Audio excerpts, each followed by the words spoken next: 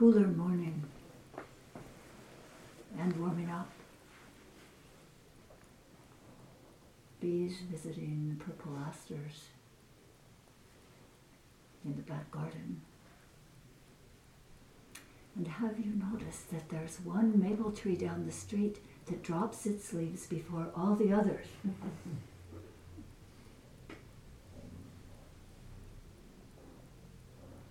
So this and that, and that and this. And you've tumbled in from the 10 directions. Good morning and warm welcome. Good morning.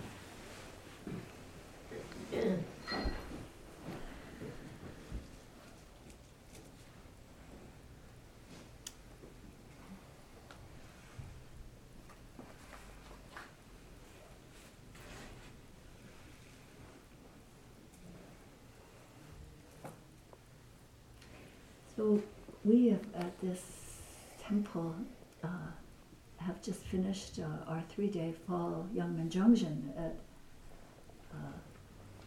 9 this morning, although of course it never is quite finished. And during the Young Minjungjin, I give some talks individually to the participants, and then some talks like this. So a little while ago I thought I'd run out of it all. And just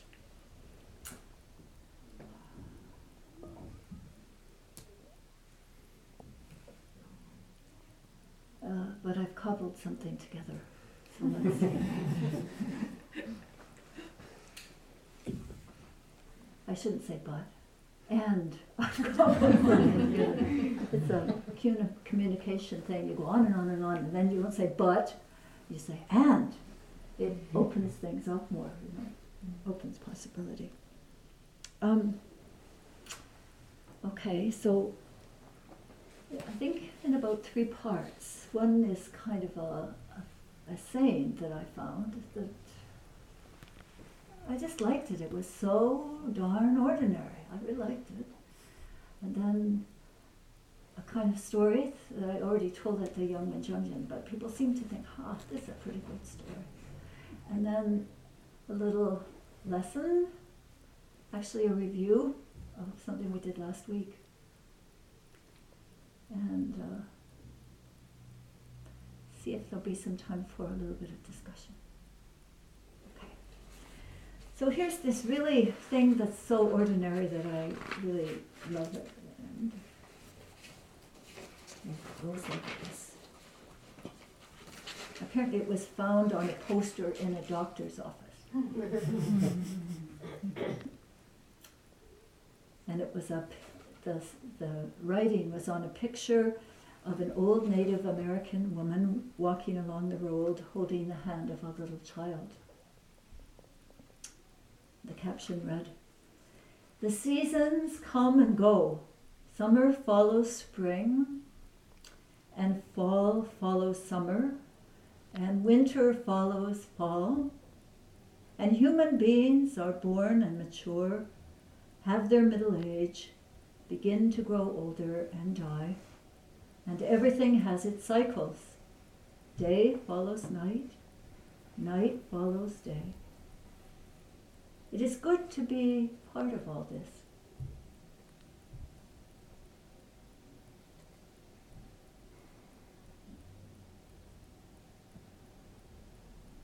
Interesting, just a short commentary, is that it's really easy, at least for me, to resist a lot of it. This natural cycle of impermanence, that is part of this realm that we live in. Okay, so what's the next? Story. It's a story. Okay. So, many years ago, it feels like many lifetimes ago, because we are in different places and do different things. And at the time I was a yoga student, And I was off from some yoga training in Grass Valley, California, at my mother's. She had a little resort in the mountains of British Columbia, which that's where I'm from British Columbia. And the resort was not like you think of a resort, pretty fancy. It was 3 or 4 rustic cabins and a tent ground. And actually people used to come all the way from Germany. They heard about this place. It was on a lake fed by a glacier. And so people would come for about 4 months of the year because the rest, it was too cold. And we would take the garbage from all the cabins, and we would. There was a garbage dump a few miles away, so we would haul it. But almost before we would ever get it to the garbage dump, the bears always knew that there was garbage. There's garbage in the cans now. They passed the word, and so we would get all these bears over to the spilling it over, all in it. And so I would it would just be a big mess. So I had to get out, and I would get the lids, banging them together to try to scare them away. So they would go, but they would be back. And it was scary to have these bears around all the time. And so we had to call the game warden or this naturalist or someone who would come with this trap and put honey in it and lure the bear. And he told me that he had to take the bear about 80 miles away, out of the watershed, because otherwise we'd have it immediately right back. Because the bear stay in their own watershed, and they stay close to the garbage cans that are feeding them too. Well, or the food source, if it's a river and salmon, that kind of thing, in British Columbia. Okay, I just tell you this because this is another story about a bear that lived in an area of low mountains, and there were others, and a circus was looking for bears to train, and so this particular bear got caught and was taken by the circus, and had a lot of training, so it was a performing bear. You know? It could do somersaults, and it could stand on one foot and twirl. And if music was played, it could dance, and etc. You know, so it was had lots of tricks. So it toured for a while in the circus, but at one point, by some carelessness of the circus maintenance people, the door of its cage was left open, and so it escaped. And because it was in the same watershed still, it went right back to that place where it had been captured from. He's been away for 5 or 6 years on the circus trail, I guess. And so it happened to be in a clearing, and feeling a little out of sorts, not used to being in the country again.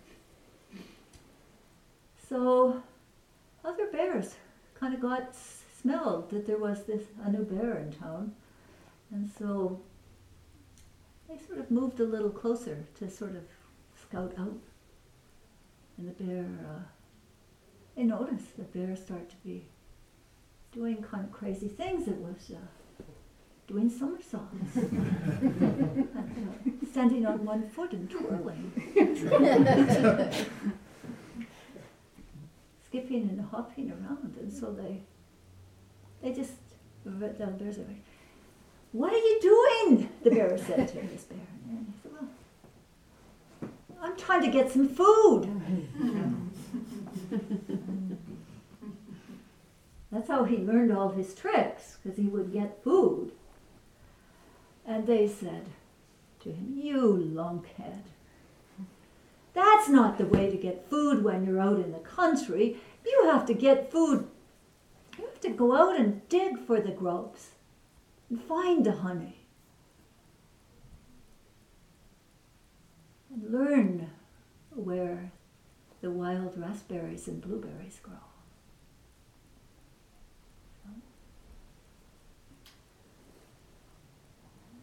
So he did again. But because he had such habits built up by all his crazy training in the circus, it was hard.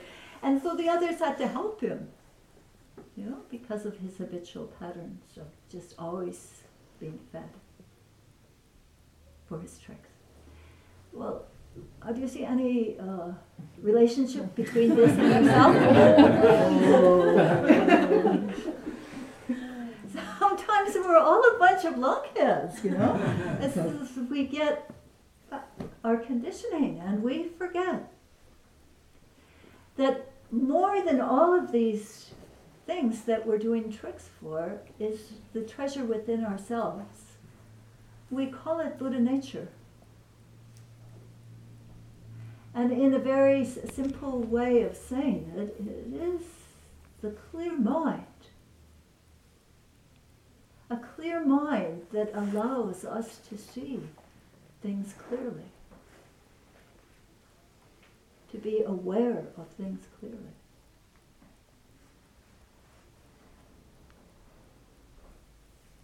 But our habitual patterns skewer that.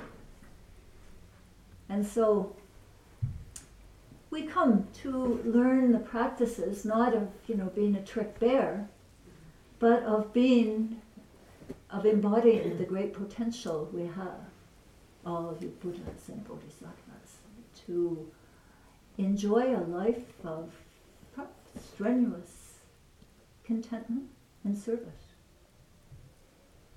That's it.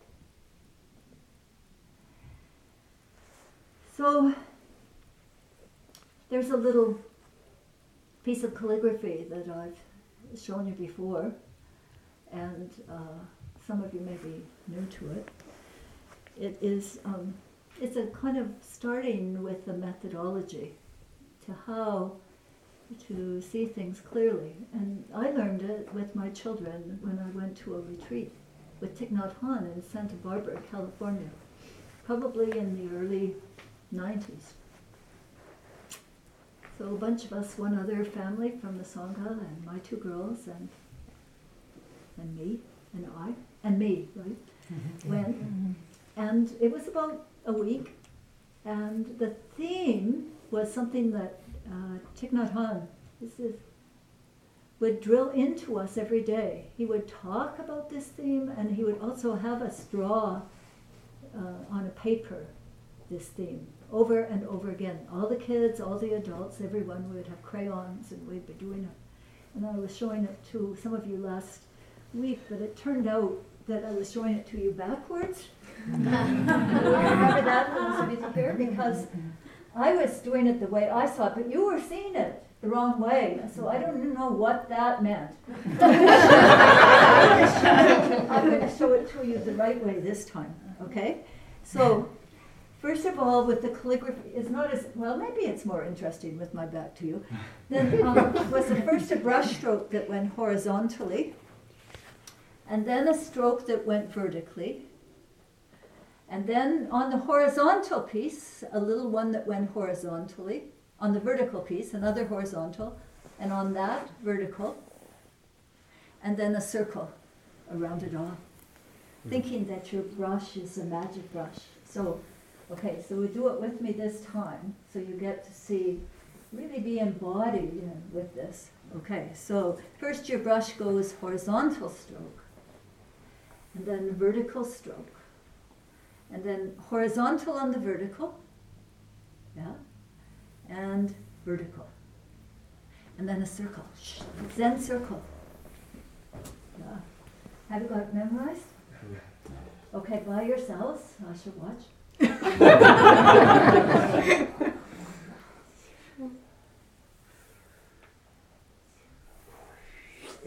Yeah, I think you got it.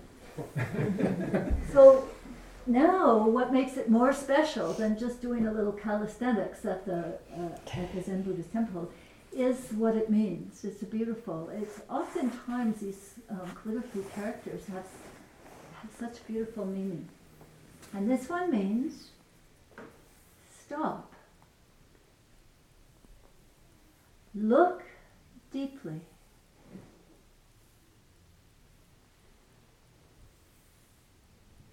Reflect. And the look deeply, the reflect goes with the look deeply. Reflect carefully.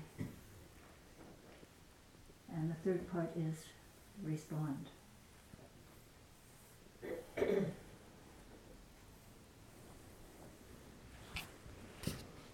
So, stop.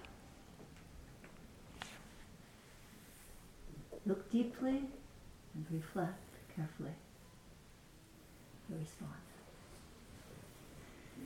Okay, so that's the third part. Now the next part is that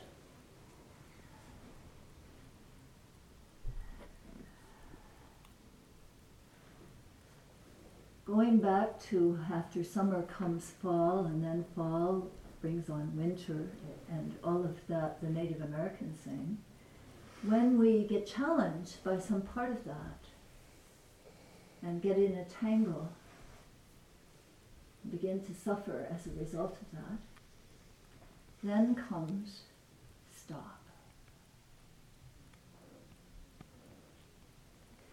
And in order to be able to stop,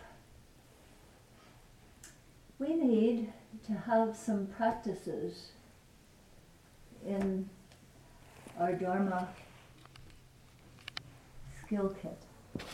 We need, and I was talking about this last week too, we need to have a regular meditation practice. And for some of you, it may be a regular chanting practice. And for some of you, it may be a regular prostration practice, which is very much more embodied. These, they say, chicken shit is the best thing for composting in the yard. So sometimes we have to go out to the farms to get chicken shit for our compost. Makes it go faster. So some kind of prostration, chanting, meditation practice are the compost for the challenges, so that when we get stopped, we can really look deeply, because the practices help us to compost the habitual patterns. So we're changing our lunkhead habits. That's kind of not a nice thing, but it makes us smile a little bit, and we need to take it with a little bit of a sense of humor. Doesn't get anywhere if we're worsening and stuff. Yeah.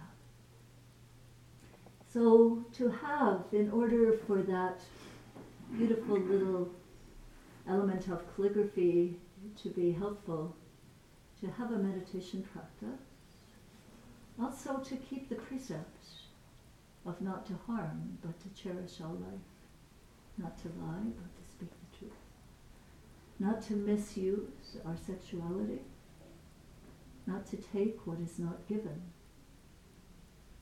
respect the things of others, practice generosity, not to misuse intoxicants.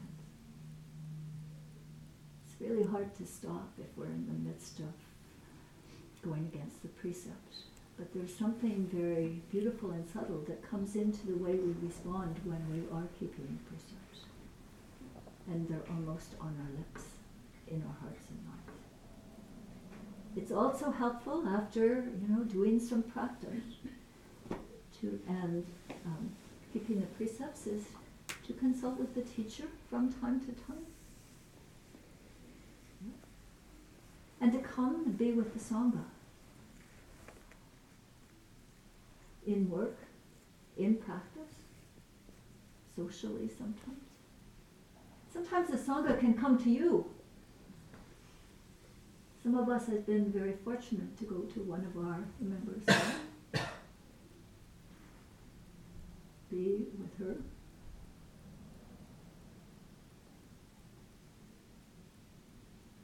For special services. And in the tradition, there are practices that have been offered to us through the wisdom of those who have come before us. So there are practices when we have made mistakes, repentance practices. There are practices when people die, and how we do that. There are practices in preparation for a special, like ordination, like marriage, like blessing services. They're all practices that have come down to us to help us not to get mixed up in doing tricks, but instead going straight to the heart of things, to our true nature, and learning to respond from there. It's so important these days. You only have to open up the internet in some way to know that. You only need to know the people in your life to know that we take on a practice, each of us. I said this at the end last time. And it always, when I hear it, it always picks me up a little bit. If not you, then who? If not here, then where? If not now, when? When?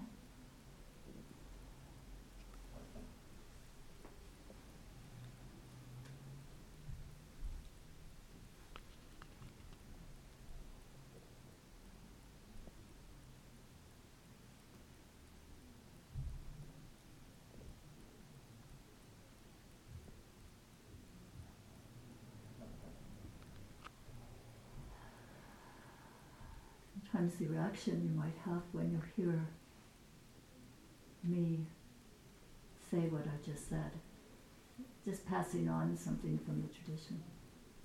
Oh no, not me. How could it be me? I have to do this.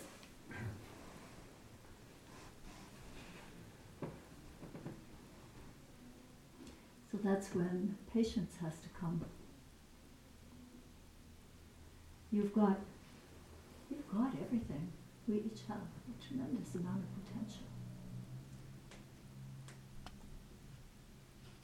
We just got mixed up with tricks a bit. And so we have to have some patience because it does take a while. This is not an instant thing.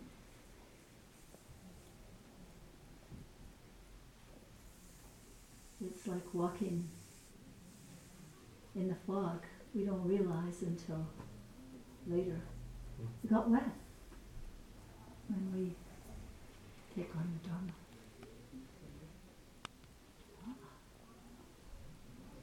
I seem to be stopping, looking deeply, and responding a little more these days.